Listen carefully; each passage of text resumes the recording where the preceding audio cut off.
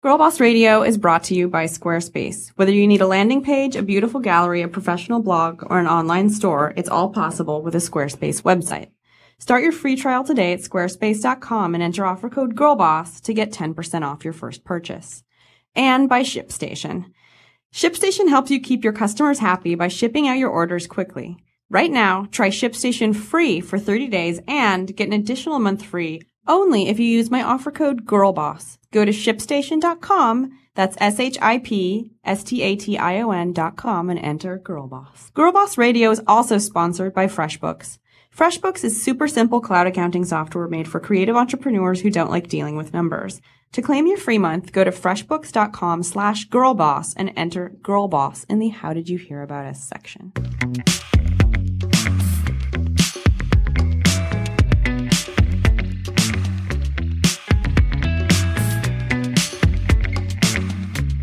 Hi, and welcome to another episode of Girlboss Radio from Panoply. I'm Sophia Amoruso, the founder of NastyGal.com, the author of Girlboss, and the soon-to-be author of Nasty Galaxy, which you can pre-order now on Amazon. Every week on Girlboss Radio, I interview someone I think is super interesting in a quasi-selfish way to learn stuff. These are different women who have achieved something in their career for themselves or for other people, and who all of us have a lot to learn from. This week's guest is Rachel Shechtman, founder and CEO of Story. But first, Liz Carey is back on the show. She's an actor, comedian, and one of my best friends. You can find her at the Liz Carey on Instagram. We'll be talking about the highs and lows of our week, our girl boss moments, and of course, your girl boss moments. Yes. Liz. Sophia. So you're back on your show Fameless. I am. Cool. How's that been taping? And it's been fun. It's nice to be back at work again. Really early mornings, huh? Mm-hmm. 4 a.m.? I mean, that's what time I have to get up, because part of the fun of that job is you've got to come partially made up. So it's kind of fun to wake up and put foundation and eye makeup on at 4:30 in the morning. But pretty good. I spoke at this thing called Girls Build LA this weekend. Yeah. That was really cool. What is Girls Build LA? It was like 400 or 500 middle school and high school aged girls, and it's put on by 500? something called the LA Fund. Yeah. Something that Megan Chernin has put together is called the LA Fund, and it's like supports public education. And I was the keynote speaker, and I said some stuff, and Jeez. I said, listen to yourselves, and Yeah. you guys know yourselves better than everyone else. I just remember being a teenager and having everyone around me tell me that they knew better than me what was right for me, and like People are still doing that to me. Even when you're a teenager, I feel like a lot of us really do know, not that we know what our path should be, but just as in essence, like who we are and what we will enjoy and what kind of environment we might thrive in. And, you know, I guess, my God, excuse Liz, that's me. disgusting. That was a gross one. That was like a little bit of, but like I was in schools that just weren't right for the kind of learning the way that I learn. And I feel like a square peg that got shoved into a round hole, and it just never really worked. Yeah. So yeah, these girls you have to kind of make your own square peg. You got to carve out the edges of the round hole. That's good. 500's a lot of people. Am I allowed to say that we did that interview since it was off the record? I've spoken to 5,000 people before. So God, I mean, I know it's terrifying. Jeez Louise. It's that was terrifying. like, I interviewed her in front of, I don't even know, it was in just a small room, but I used to do stand up, and that would be like maybe 100 people. I don't know how you just spit it out there. I don't know. I prepare a little bit. You have some notes and stuff? Yeah. Yeah. Yeah. Liz, did you have any girl boss moments this week? More lessons, I'm afraid. More lessons, people. Uh-oh. So Liz has something called Girl Boss Lessons, which is her version of a girl boss moment, except it's the flip side where she learns something instead of owns her life. Maybe life is slapping you around? Yeah, it was slapping me around a little bit. I had a kind of a weird day on the job. I did something dumb. I went and washed my face before we were wrapped. And it was the end of a really long day, and everybody had to wait for me. And I hate making a bunch of people wait, especially people that have been there for 2 hours longer than I have been. So they had to redo everything. I was like, oh my God, why did I do this? And I was driving home. I called Sophia. I said, I'm just having a day. It was just a combination of that and a million other things and being tired. And in case I haven't mentioned, I have whiplash. Anyway, I just in a crappy mood, and I felt like I left work and people were talking crap about me. Oh no. And that's the worst It's just like a feeling. shitty feeling like, oh, I messed up today and people don't like me. And I think you're like a rookie or something. But Yeah. you're like, your boobs are big again. Yeah. Is it Shark Week? it's almost Shark It's Week. almost Shark Week. I think Woo. it is. And a friend of mine told me this advice.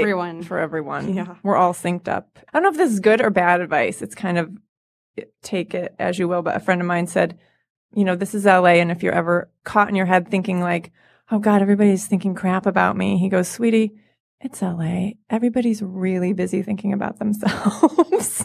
Yeah. Which is kind of like shitty advice, but also kind of the truth. So whenever I feel like that, I just kind of let it wash over me. So that's my lesson. Just remember that we're all too busy with our own insanity to Don't dwell on it. really think that you're insane. Yeah.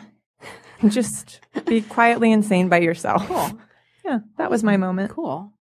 My girl boss Momo was talking at Girls Build LA for sure. Yeah, that sounds good. Just to, it was funny. I left and I've been trying to figure out how to be good at public speaking. I thought they were and great. to do it, to improve my public speaking skills just for a group like that or for high school girls or not for like professional executives or not to like be paid as a speaker or anything like that, but to do it because it feels good and because I have some really simple things that I can share and maybe because my story gives some people hope. Like that's you want it to be, it's hard to keep it conversational that's what and makes fun. me want to be good at it more than anything else. I should maybe come to one of your gigs. Yeah, maybe. I could use some comedic relief sometimes. Just come in the audience. Mooning me from the crowd. Yeah, heckling. Yeah. I don't think that's true. Shut up. I doubt it. Girl loss. Yeah. Well, so every week our listeners tune in. You guys tweet in and Instagram in your hashtag girlbossmoments. Yeah. Which is the time of your week where you felt like you were in control of your own life, where you were the boss of your own life. Being the boss of your own life is what being a girl boss is about. It's not necessarily about being the boss of other people. And that could be anything from, I gave myself a bubble bath and really decompressed. And that was me being in control of my life too. I had a really busy week. I've never had a busier week. And that's exactly what I wanted. And so that was my girl boss moment. Liz, you want to kick it off? I'll kick it off. Chelsea Tate at Tay23 celebrating at Razzie Tweets becoming Dr. Amanda Tichy tonight. Mo at MisfitLove16 says, saved roughly $2,000 since quitting drinking. I think I should splurge on some nasty gal items. Hashtag girl boss moment. Get that That's denim. a lot. I mean, I've been drinking like 26 days and I can't imagine how much. I'm not counting. I should be counting. Yeah. But wine and the kind of wine that I end up ordering gets so expensive. She saved $2,000. Girl, how much were you drinking? It doesn't take much. Get that denim jumpsuit. Okay, let's see. Laura Kim LaRue. Some days the productivity levels are off the charts. Today is one of those days. Good job. We don't know what you're producing. Could be dildos, but either way, good job. Taylor at Taylor Kills got her article published in a major surf magazine. Nice. That's so cool. Congratulations, Taylor. Hope Sincere. I sincerely hope that's your real name. At Sincere Hope. Was the first to graduate college in my Haitian fam. Got a great job in motion graphics and just bought myself a new car. Girl boss moment. Yeah. Buying cars is kind of fun. Yeah. Liz, thank you so much for being here. We'll see you again when it's time to hear from our sponsors. Copy that.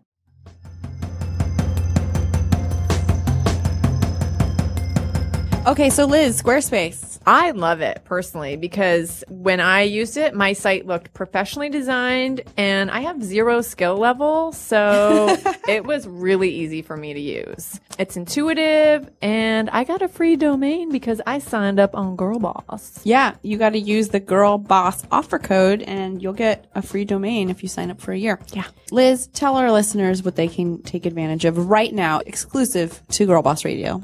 Funny that you ask. Well, you can start your free trial site today at squarespace.com. When you decide to sign up for Squarespace, make sure to use the offer code GIRLBOSS to get 10% off your first purchase. All right. All right.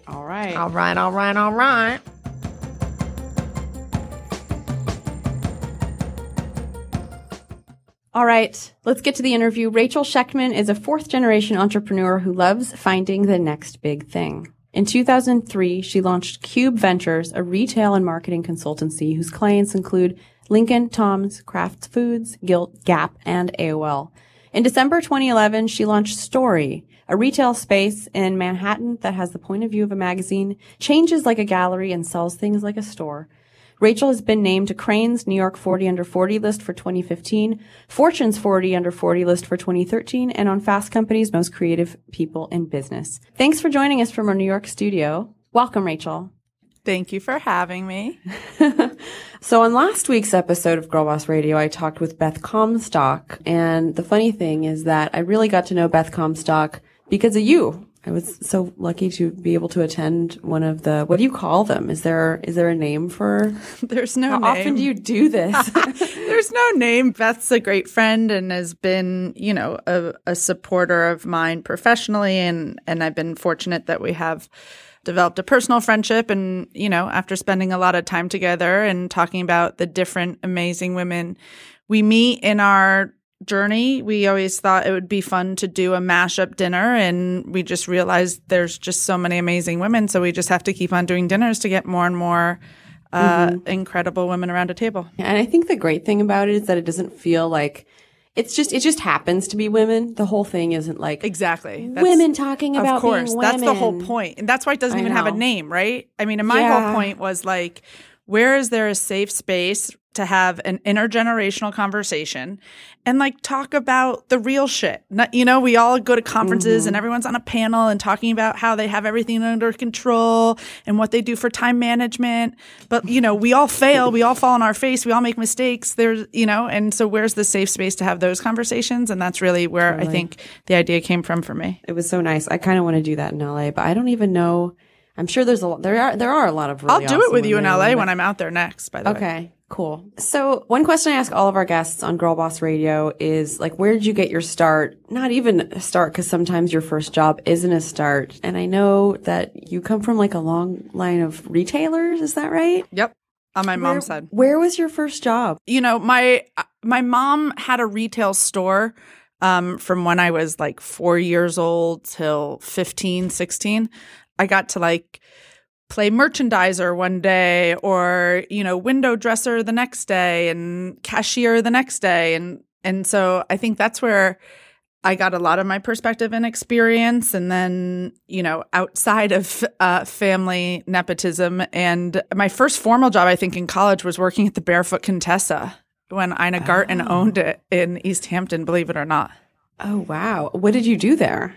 So my mom's business is gourmet food. So when I was 2, she kind of knocked on the doors of Dean and DeLuca, and Giorgio and Joel had started it and were running it. And she kind of apprenticed with them before launching her own retail business, which was in the gourmet food world. And so I kind of grew up in that world. And so when my best friend Bonnie asked me if I wanted to live in the Hamptons for the summer, I didn't even know what the Hamptons were. I mean, I grew up in West Hartford, Connecticut. What's a Hampton? I know. Is that a food? And it's definitely different now than it was even then. And I'm like, sure, why not? And then I'm like, well, shit, what am I going to do? And so I got a copy of the East Hampton Star newspaper, and I was looking at the job listings, and one said retail gourmet food store. And I'm like, oh my God, how is this possible? It's the only thing I'm qualified to do, because I just like grew up eating for a living and playing in my mom's store. So the funny part of the story is, so I was there, right? Like giving Martha Stewart her baguette and Steven Spielberg his lobster salad. And I was working behind the counter.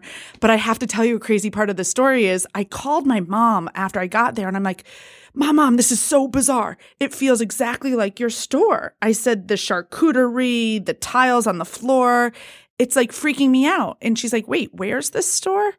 And I said, it's in East Hampton on Newtown Lane. And she goes, holy mackerel. She goes, that was originally Dean and DeLuca. And that was the Dean and DeLuca that I trained in, and I modeled my store in West Hartford, Connecticut off of that location. So without even knowing it, I found myself working at the store that inspired my mom to open up her own store. So that was kind of the beginning of a lot of happy accidents in my career, I guess I could say. That's so sweet. And so what did you do there? Were you a merchandiser? Did you? Oh no, I was like 19 years old scooping out like pasta salad and chicken salad. And it was funny. Years later, I met Martha Stewart at my store, and she goes, "You look so familiar. How do I know you?" And I'm like, "Well, I did fetch you baguettes at Barefoot Contessa, but I really don't think you remember me from then. But you never know." Is Martha someone that you've like gotten to know at all? She's such a fascinating personality. She is. Yeah. No, I've been fortunate. I have gotten to know her. The day I met her was kind of funny. I went to the store really early for actually quite a serious management meeting, and it was 8 a.m. and I was trying to get myself in the right frame of mind before everyone came. And all of a sudden, like Martha Stewart's at my door at 8 a.m. at my store. And I'm like, what the heck is happening? And so I like let her in, and she goes, "Oh, I've been hearing about what you're doing, and I wanted to see it myself." So I'm like smiling and putting on, the best foot forward to do a little show and tell of the store. And then later when I got to know her, I was like, what were you thinking showing up at a store at 8 a.m, right? Like, what stores open at 8 a.m? She looks at me and she goes, "Well, you were there, weren't you?" And I'm like, okay, touche. Point in case. That's like how you get things done when you're Martha Stewart. Her office is pretty close to you. Yeah, it is. It's like walkie-talkie distance. So I want to talk more about your consulting career. How did that happen? Did someone approach you?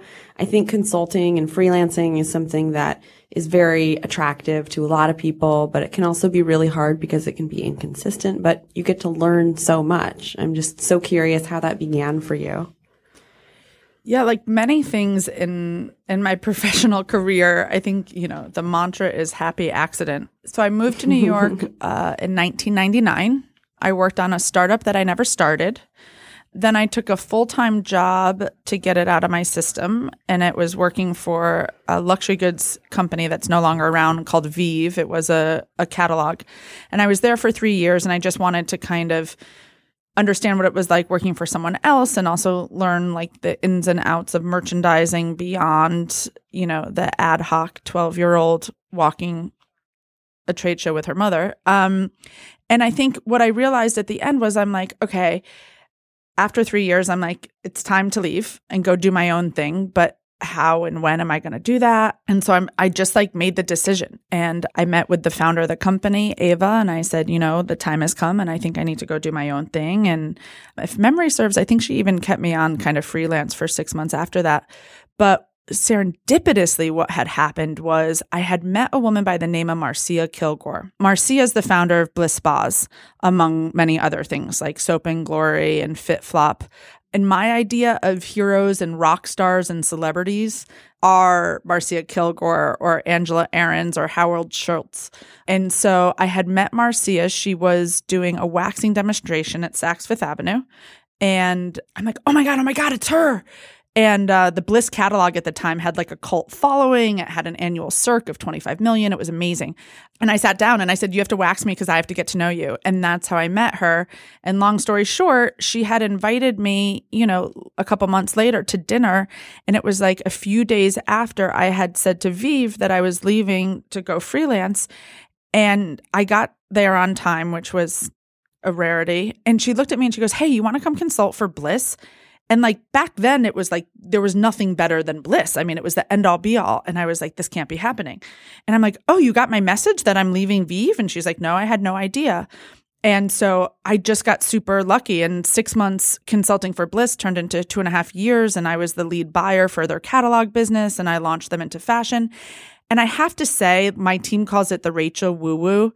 And there's been this steady stream of luck in my professional career. Because, story after story, whether it was then Diane von Furstenberg hired me to launch the strategic business partnership arm of the CFDA, which at the time was called the Business Services Network. And then I worked with Blake and Tom's Shoes when they were 20 people. And by the time I left the company, I think they were like 150 people. And it was like one lucky moment after the next. And like, knock on wood, it just keeps on happening. So don't discount luck and timing in the equation here, because it's definitely one that I wouldn't be sitting where I'm sitting without it, for sure.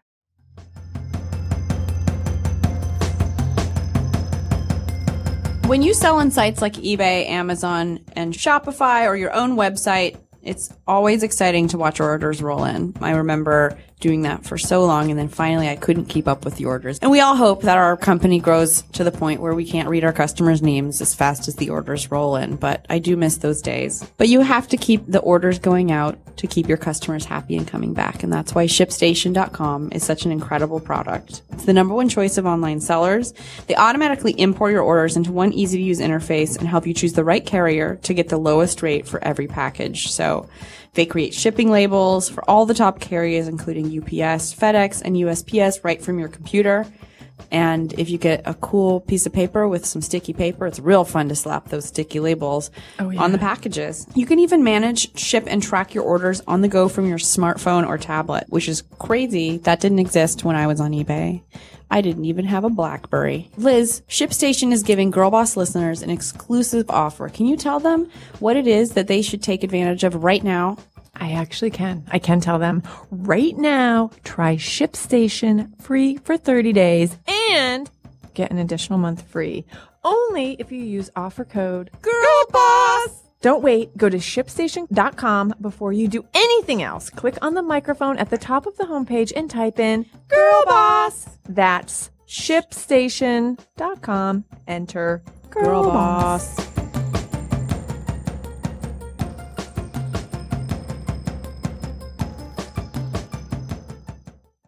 Can you describe for our listeners what Story is? Because, I mean, I've had the privilege of, being there many times and of speaking there. And I just think you're one of the most creative, brilliant marketers I've ever met. The whole concept is just incredible.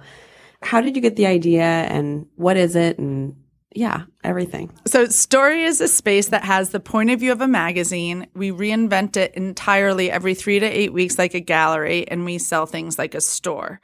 And I think the simplest way to describe what we do, since it is such a new form of retail and experience, is that it's really like a living magazine, or I like to refer to it as retail media.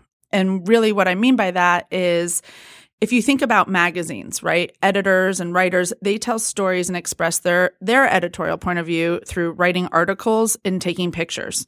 And then the way we at Story express our point of view is by curating merchandise around a specific subject matter and then having events that bring that point of view and that subject matter to life. And then magazines have advertisers and we have sponsors.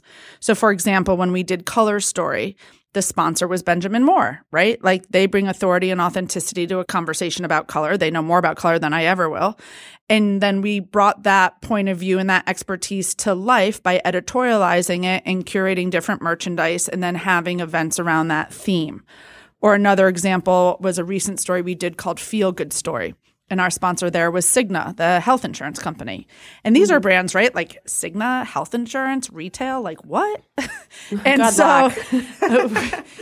so it was really cool. And it was, January, February, and it's restarting and New Year's resolutions and renewal. And so the store was divided into 3 sections, and we had Good Plan, all about prevention, and Good Vibes, all about mindfulness, and Good Eats, all about healthy eating. And then we had over 20 events ranging from panel discussions on the future of caregiving to weekend meditation and yoga classes. And so, really it's about, in our opinion, what the next generation of content community and commerce can look like in a physical world, and really looking. You asked earlier how I started it or where the idea came from. Mm-hmm. And I think I'm 4 generations of retail. Product is in my blood. I walked my first trade show when I was 12 for my bat mitzvah favors wholesale. And as soon as I knew you could actually shop for a living, I knew what I was going to do.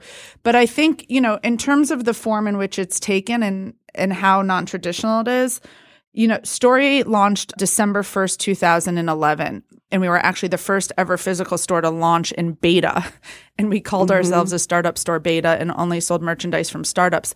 But it was really based on 2 key observations and kind of hypotheses, right? The first was, if you have 30 million people going through Target stores every month, or I think Starbucks is somewhere around 75 million a week, like that's more than how many different titles at some of these large media companies. And so why are retailers not monetizing their foot traffic, aka audience, as a media channel? And why aren't brands accessing that audience in a new way to develop deeper connections? So kind of retail as a media channel was kind of one observation. And then the second was we've had over 20 years of incessant digital and technological innovation. And we have new business models and patterns and consumer behavior and subscription retail and all this other stuff. But yet you look at a brick and mortar store and it looks the same and it acts the same and it behaves the same and it makes no sense. And so if we're the same people who live online, who live offline, and last I checked, I think we were, then why aren't we bringing, content to life in different ways and changing retail from a place that sells things to an experience that sells things? And so that's really what informed the creation of Story.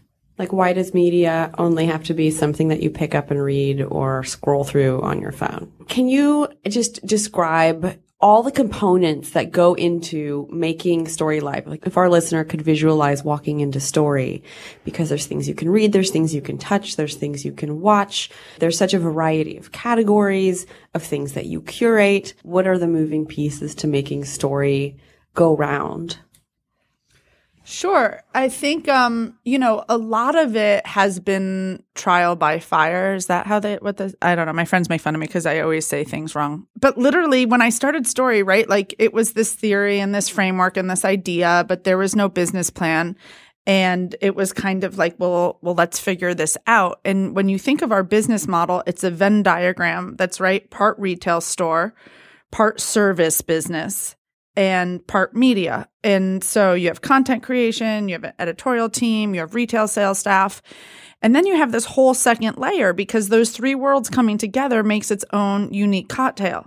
And so what makes you successful in traditional retail is not what makes you successful at Story, right? And so, but I didn't know that going into it because I was in this position of leading, learning, and doing at the same time, which, by the way, can be a hot mess of a cocktail in itself. Oh, yeah. And so, it's interesting, right? Because we started looking at people who worked and people who didn't work and what were the commonalities. And sometimes it's more important to understand why something's working and then figure out different tactics and ways to self-select those individuals. Because in traditional retail, a lot of it is about maintaining systems. And at Story, it's about creating them. And you don't capture proactive behavior and certain levels of emotional intelligence in a resume, right? So my sister Jenny runs operations and she basically runs Story. So there would be no Story without Jenny. But one of the things she does is oversee all of HR. And so, for example, when she's hiring our store team, which, we call them storytellers, they're all group interviews. She'll start it 5 minutes late. And the reason why she'll do that is because she wants to see how the group interacts. So if someone arrives late for an interview, does someone get up and open the door for them? If there's not enough chairs there, does someone go and ask or look for another chair? Who's talking to whom? And it's the behavior in those moments that she observes that informs who are the right candidates more than anything else that happens after that. So a lot of this stuff, though, I'm sure some people would maybe think that's silly, but we've kind of had to make up our own rules as we go, because when you're doing something that doesn't really have precedent, right, and it's never been done before, it's what I love, right? I love trying things first, and I don't need to be the biggest or the best. I just like trying it first because it's like a little kid who's experimenting. And so the store at the end of the day is just one big living lab, and it becomes a lab for us at Story to kind of explore our own theories and capabilities and test new things. But it also becomes an opportunity for brands like Cigna or Amex or GE to test out new strategies and ideas as well. What is the hardest thing about Story? Because if it was easy, other people would be doing it, clearly. What is the most challenging thing about making something so complex go round day to day? So Is it the same answer that we all have, which is people? Well, people's the first answer, but I don't think people's the reason why other people aren't doing it. So I think there's like two, as it relates to us, there's probably two questions. So to answer the challenging question, yes, people is the answer, hands down. And I would love to find an entrepreneur who doesn't say that as their first answer and then find out what I'm doing wrong. But the other thing is, why aren't more people doing this? Is if you think about the business principles and the skill set that our our business model relies on and depends on. It's like a chief merchant at a retailer, right? So it's a chief merchandising officer of Target or Neiman Marcus or Saks or Bloomingdale's, right? It's someone who's a merchant and a buyer and has that kind of experience. And oh, by the way, it's a merchant and a buyer who can buy everything from like pet food to men's luxury goods to cashmere gloves to kids' toys. So there's kind of that merchandising retail role. But then on the flip side, when you look at what we do for our sponsors and our partners, right? That's like a publisher of a magazine or a head of advertising for a TV network. And so I became this accidental mashup of both of those people because I am kind of part ad sales and part merchant. And then I have nuances within both of those worlds, right? And because if you're a buyer in a traditional retail environment, right, you might be like women's designer ready-to-wear or men's footwear.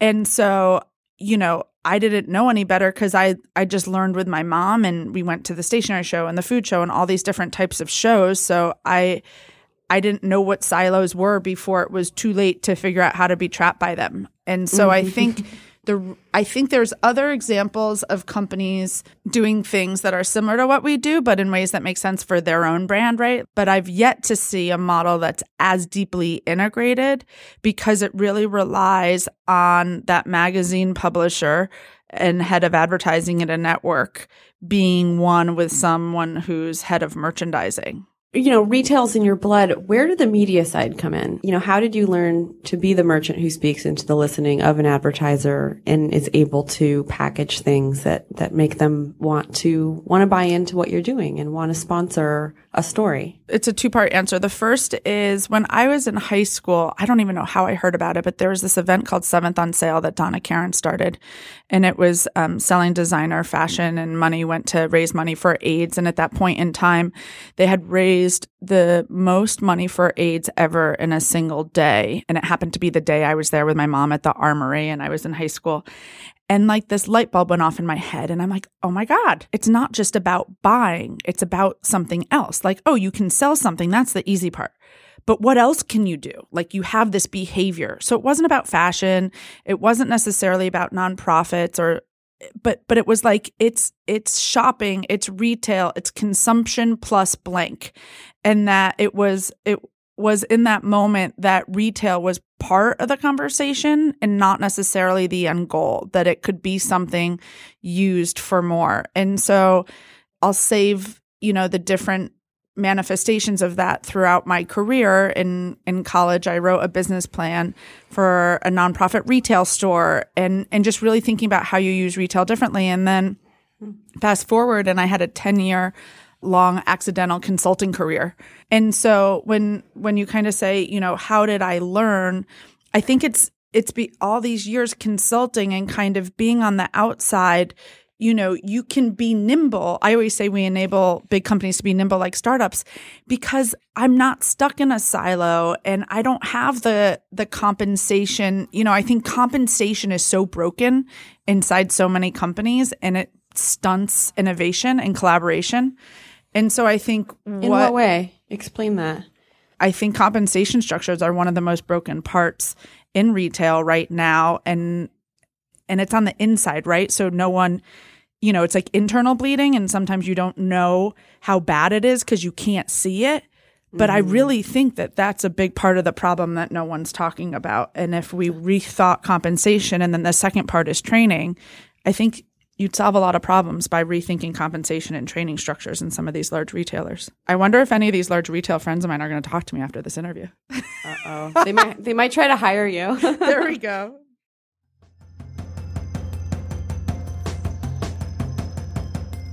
Being the freelancer that you are sometimes means that you have to do things in the grown-up world maybe aren't as creative as the rest of you. Yeah. And accounting is one of those things. FreshBooks is a super simple cloud accounting software that's helping over 5 million small business owners and weirdos like you crush their paperwork faster so they can spend more time creating.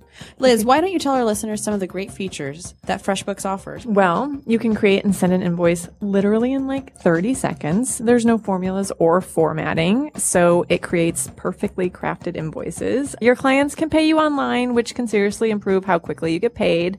Also, it will show you whether or not a client has even looked at the invoice you've emailed. Creepazoid. We all want to be creepazoids. Yes. And FreshBooks lets you be one.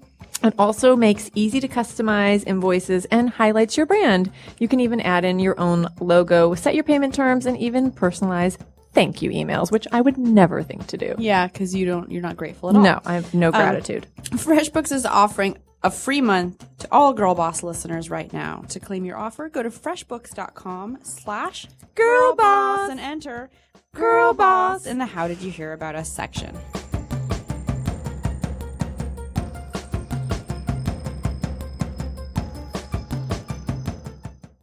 So, Story is so much more than just shopping. You guys have a community. I mean, just going in there and seeing all the women who come out to hear different people talk. How have you cultivated that, and how do you think about community at the intersection of content and commerce? I'd probably say it's the biggest happy accident that we stumbled upon with Story, in terms of the store is going to change, and I knew, or I suspected, people would, you know, if what we did the first or the second or the third time resonated, would come back and see other ones. But I had no idea. It like struck a nerve. And there's kind of two different communities. There's technically three, right? You have the business community, the consumer community, and then you have the maker small business community. But I think for the sake of the community you're talking about, the two communities that I'm blown away by is our consumer community.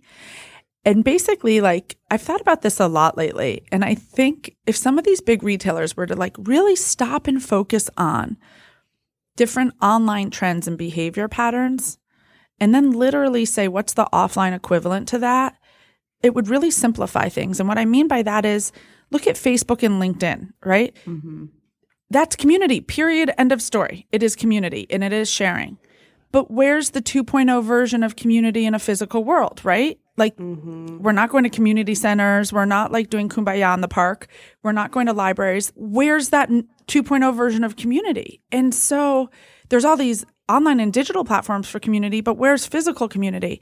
And so, you know, we've done over 400 different consumer events, and it's everything from like mixology class to a lecture or interviewing folks like you or Bobby Brown or Donna Karen or panel discussion. And it can be anything on like, what does feminism mean to you, to the future of 3D printing.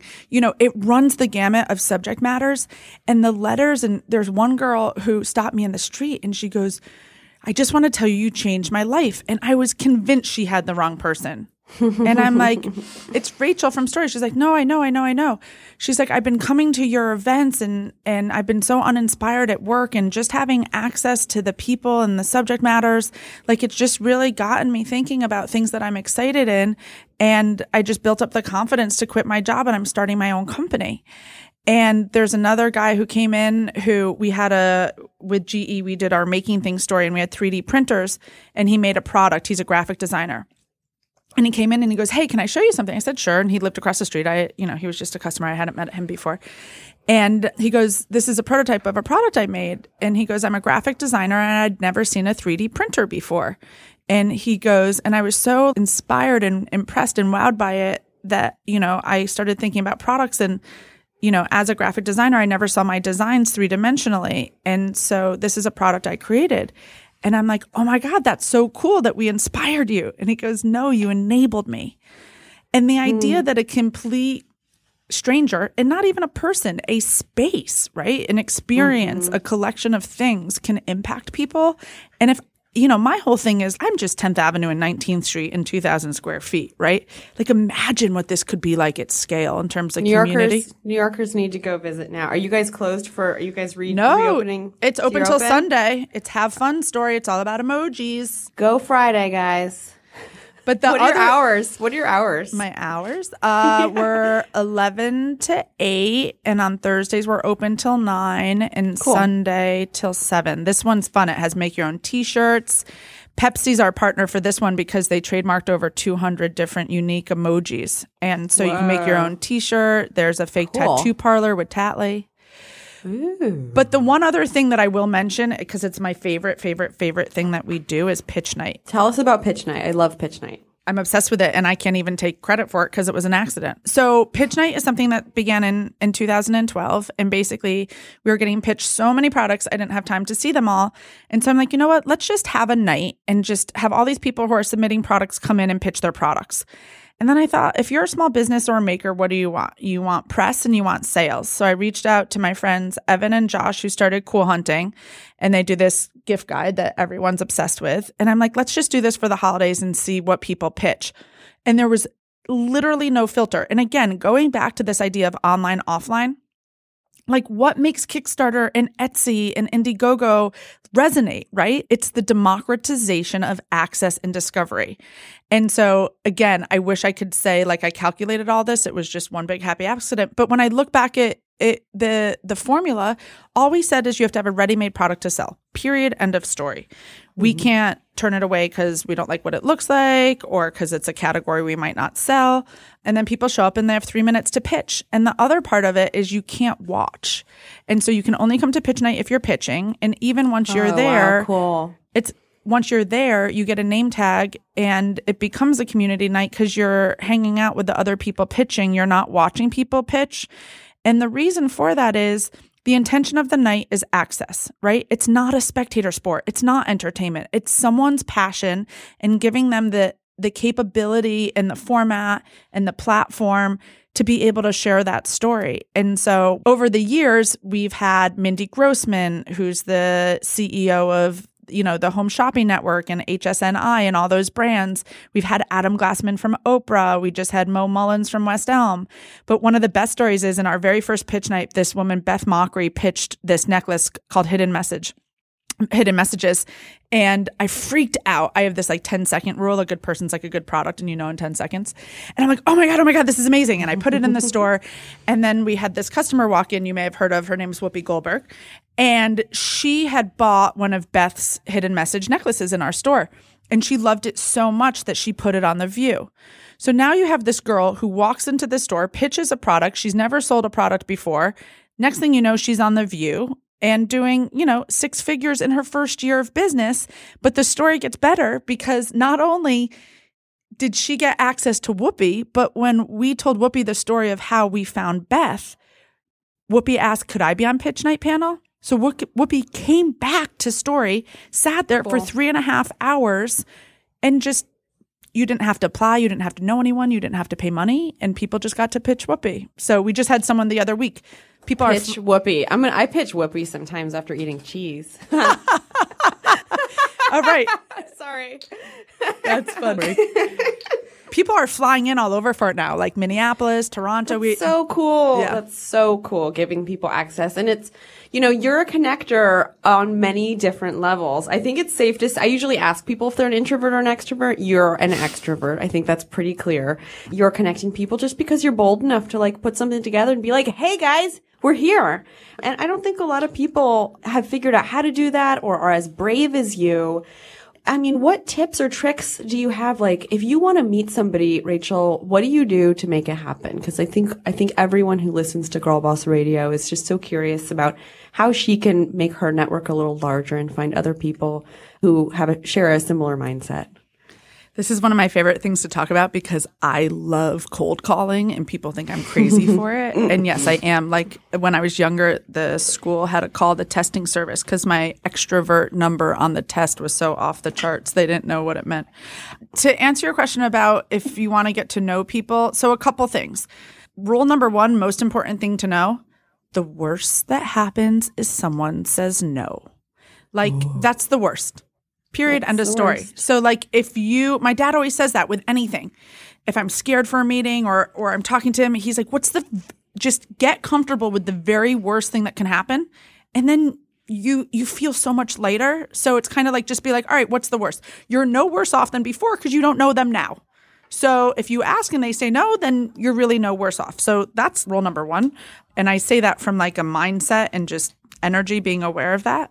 2 other things I'd say in terms of connecting with people is why. Like, why do you want to meet them? And then answer the question of like, if you were them on the other side of the table and they don't know you, right? Because we know if they knew you, whoever that you is, they would love you. But if they don't know you, why are they going to want to choose time to have a call with you or meet you for coffee? So think through, they don't need another friend. I mean, I thought about that years ago, right? Like, I always wanted to meet Mickey Drexler. And I never emailed him because, like, what? I'm going to be like, oh, Mickey, I love you. I think you're a genius. He already knows that, right? He doesn't need, and I'm a stranger. He doesn't know who I am, and he doesn't need a new friend. So I wasn't going to email Mickey until I knew that there was context to make it relevant and potentially something that would be interesting enough that would make him want to talk to me, right? And so That's smart. It's really thinking through the why are they going to want to talk to me and making sure that's part of your message. And then the third part is I have like these random Rachel rules or Rachel theories. And one of them is make yourself an adjective. And so years ago, I was trying to get into this hot new restaurant, which normally I don't care about, but I wanted, I was young and I wanted to like impress these friends that were older than me. And they really wanted to go to this new restaurant, 5-9. So it was like a Thursday night in New York at 8:00 was the reservation they wanted, which is like impossible. But I'm like, oh, I'll try. And he's like, Rachel, we tried. We can't get in. And I'm like, oh, I'll figure it out. And I had no connection or pull. And I had just moved to New York. What do I know? So I called and I said, hey, I'm calling for a reservation tomorrow, 8:00. Here's my name. Like, just pretended like it was no big deal, fully knowing it was a big deal. And she like laughed. She's like, yeah, you're like the 30th call in the past hour for that time slot. And I'm like, all right. I'll bring you chocolate if you can get me in at 7 or 7:30. And she starts laughing. Bribery. And she's like, I really have no time. And I'm like, okay, you don't like chocolate. I will bring you gummy bears. And I'll be there like super early at like 6:45, fully knowing that that's also not super early. So she's like, I really don't have time. And I'm like, okay, chocolate and gummy bears. And so anyways, she goes, I'll do 6:00. And I'm like, I can't get there at 6 because I'll be late. So let's just settle on 6:30 and I'll show up with chocolate and gummy bears. So anyways, her name was Sarah. I remember her name. I showed up. I had chocolate and gummy bears, obviously, because she got me the table. And she brings me through the entire restaurant to meet all the servers. And it was like the most bizarre sensation, right? Like random Rachel Sheckman shows up at a dinner reservation and she's introducing me to all the servers. So I was like fascinated by this moment. And I looked at her and I'm like, can I just ask you a question? Like, why are you introducing me to everyone? And she said, well, people will say anything to get a reservation. And she goes, I gave you the reservation because you made me laugh. And she goes, but more importantly, you did what you said you were going to do. Now, let's like forget the like sadness that it's a novelty that someone says what they're going to do. But to me, here's the takeaway. A week later, when I wanted to go there on a Saturday night at 8:00, I called up and I'm like, hey, Sarah, it's the gummy bear girl. No one could be the gummy bear girl. So my whole thing is make yourself an adjective, right? So like there's other Sophias, there's other Sarahs, there's other Rachels. And I'm not the gummy bear girl to everybody, right? Like to different people, I'm the chocolate girl or I'm the necklace girl or I'm the shoe girl. You have a very, very short window of time to make an impression and have something stick. And more and more and more as we are oversaturated with content from every which way, how do you get someone to remember you? So it's the make yourself an adjective.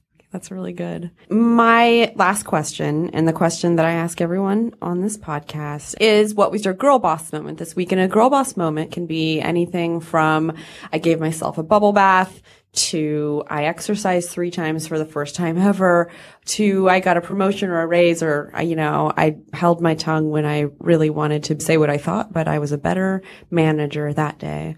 Rachel, I'm going to ask you, what was your girl boss moment this week? I don't know if this counts, but I would say, an employee who's been with us for a long time left about a month ago, and she called me last night for my advice.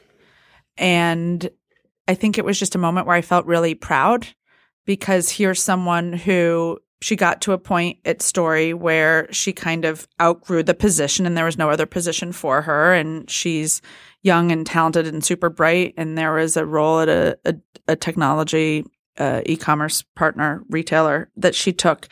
And she had called because she really wanted her advice and wanted to pick my brain and my mentorship, whatever it was. And it just felt really special that someone who left, right? Like she chose to leave, but and what we say to everyone, listen, story's not for the faint-hearted, and you don't know how intense it is until you're actually in it. And I could say fast-paced till my face turns blue, but it's a whole different kind of cocktail. And so our culture is a very close one. So when someone leaves, it's like, you're like losing a member of the family, and especially with someone who's been there as long as this employee had. And so I just, I was on the phone with her for over a half an hour, and she just asked me a bunch of questions, and it just felt really awesome that she left Story, but she was still a part of Story. And I'd probably say that was a moment in the past week that I was proud of. Yeah, I'm always proud to graduate people. I think people think I'm going to be mad when they leave, and I'm actually like, no, like, you've been here for over 2 years or 3 years or whatever it is. And it's like, that is a really good amount of time to be with a company, and that you're going now to do something that is so much bigger than what you were doing when you joined us is like, that's the best it can be for both parties, because nobody really stays forever. Yep. Rachel, thank you so much for being here. Thanks for having me.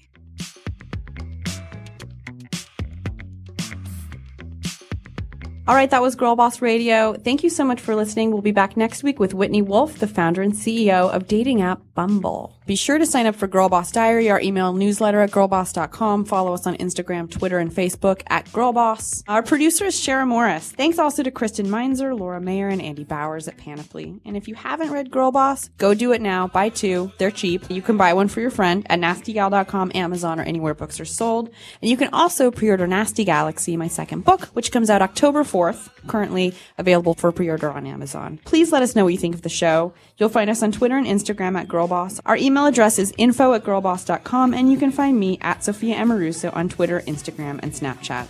And if you like the show, please be sure to tell a friend and subscribe to us on iTunes, Stitcher, Spotify app, Google, Chrome, Cast, or your favorite podcast app. And don't forget to leave us a rating or comment wherever you subscribe. Thanks also to the band Phases for our theme song, and to my husband, Joel Jark DeGraff, for our interstitial jam. I'm Sophia Amoruso. I'll see you next week.